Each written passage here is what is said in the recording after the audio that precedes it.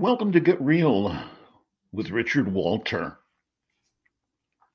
I've said it before, I am a trained actor. I have belonged to SAG-AFTRA. That's the Hollywood Actors Union. For about half a century, long enough no longer to have to pay dues. I haven't really pursued acting. The reason there are actors, I've become convinced, is so there could be one group that suffers even worse than writers. In the movie business, it's one thing to have your script rejected. It's another thing to have your flesh and blood and bones, your breath rejected. You walk into the room, no, not what we're looking for. All they want is to get you out of there. So I never really did pursue acting. I'm also a very, very experienced public speaker. I've given hundreds, indeed, probably 1,000 lectures, counting all of the classes that I taught, lecture classes that I taught. And the reason I'm telling you about all of this is that I can say things really, really convincingly, really persuasively, even though I don't believe them. And that's what I'm going to do right now regarding a particular screenwriting principle, and indeed bigger than a screenwriting principle, a life principle. I'm going to talk about two principles, actually, and they are guilt and goals.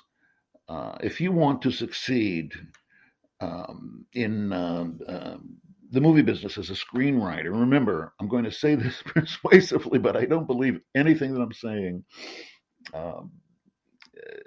Even so, I'm going to say it so persuasively, you're going to nod and think, yeah, that makes really good sense.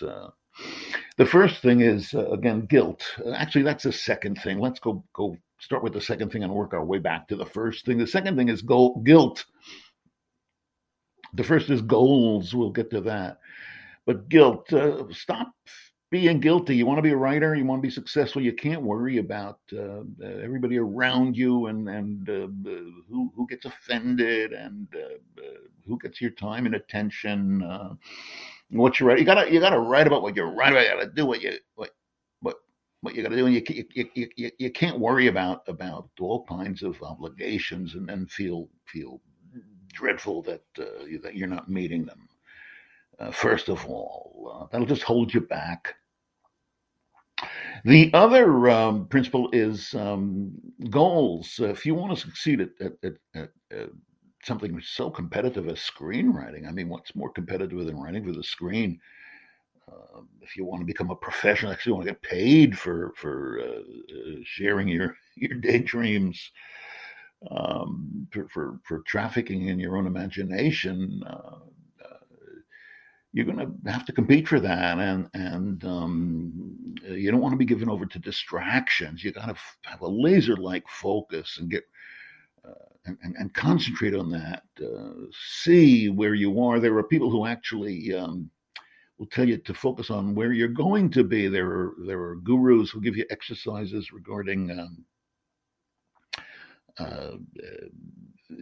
envisioning yourself in the future, the office you're in, the pictures you've written, and all of that, all of that kind of stuff, and focus on that, and don't be given over to distractions. I mean, doesn't that make sense? Couldn't anybody figure that out? In fact, both of them are wrong.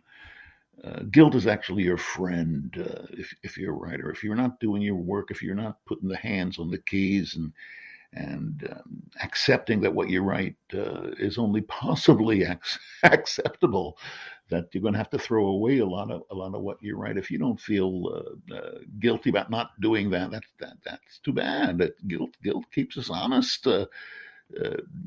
Guilt keeps our butts in the chair and our hands on the keys, and compels us to write rather than to think or to pretend we're writing by thinking about ideas and this and that and the other thing. Guilt is your friend. I think if you look at the newspapers today or any other day, or go go online if you don't read newspapers and look at Google News or any other news source, you'll come to agree with me that what we need in this world is a whole lot more guilt, a whole lot more people wondering and worrying about what they're doing. Is it the right thing to do? What should they be doing as part of the community, and then also for themselves in terms of their career? No, guilt is your pal, and goals are your enemy. Don't be given over to distractions. It's the distractions that pay off in life. I mean, look at me. They say you can't have it all, but don't I have it all? I'm still married to the first woman that I ever married. We have 2.2 children, whatever the national average is. And we even have grandchildren. I've said it before. The only thing better than kids, grandkids. All of the fun, none of the cholesterol. I've had a long creative career in Westwood at the leading film school. We like to say the leading film school. And never planned any of that. I came to California, I thought, for 3 weeks in the mid '60s. But last minute, got distracted and fell into film school at USC, and never looked back. Good example, I think, that the distractions really paying off. Not only don't you want to avoid the distractions, you want to find distractions. You want to get into situations where you bump into things that are unfamiliar, and when one of them turns out to be worth loving, then grab on to that and hold on to that. I was in film school, got a couple of assignments 1 month to help a foreign language speaker with his English translation of a short film that he was making, and I wrote an educational film about filmmaking for Universal. And that month I made $500. My God, if I could keep that up for the year, that'd be $6,000. I was married to a school teacher, and no longer married to a school teacher. Same woman, just not a school teacher any longer. And a school teacher didn't make that much more than that in the Los Angeles Unified School District back in the late '60s into the '70s and beyond. Didn't make much more than that for a year long job. Okay, they got the summers off, but still, I suddenly realized, wow, there's money in this. Now, is it wrong to think about money? Money is what makes us professional. Oscar Wilde said, amateurs talk about art, artists talk about money. The other thing about goals is and stumbling along blindly and stupidly and dumbly, if there is such a word. I'm sure there's not.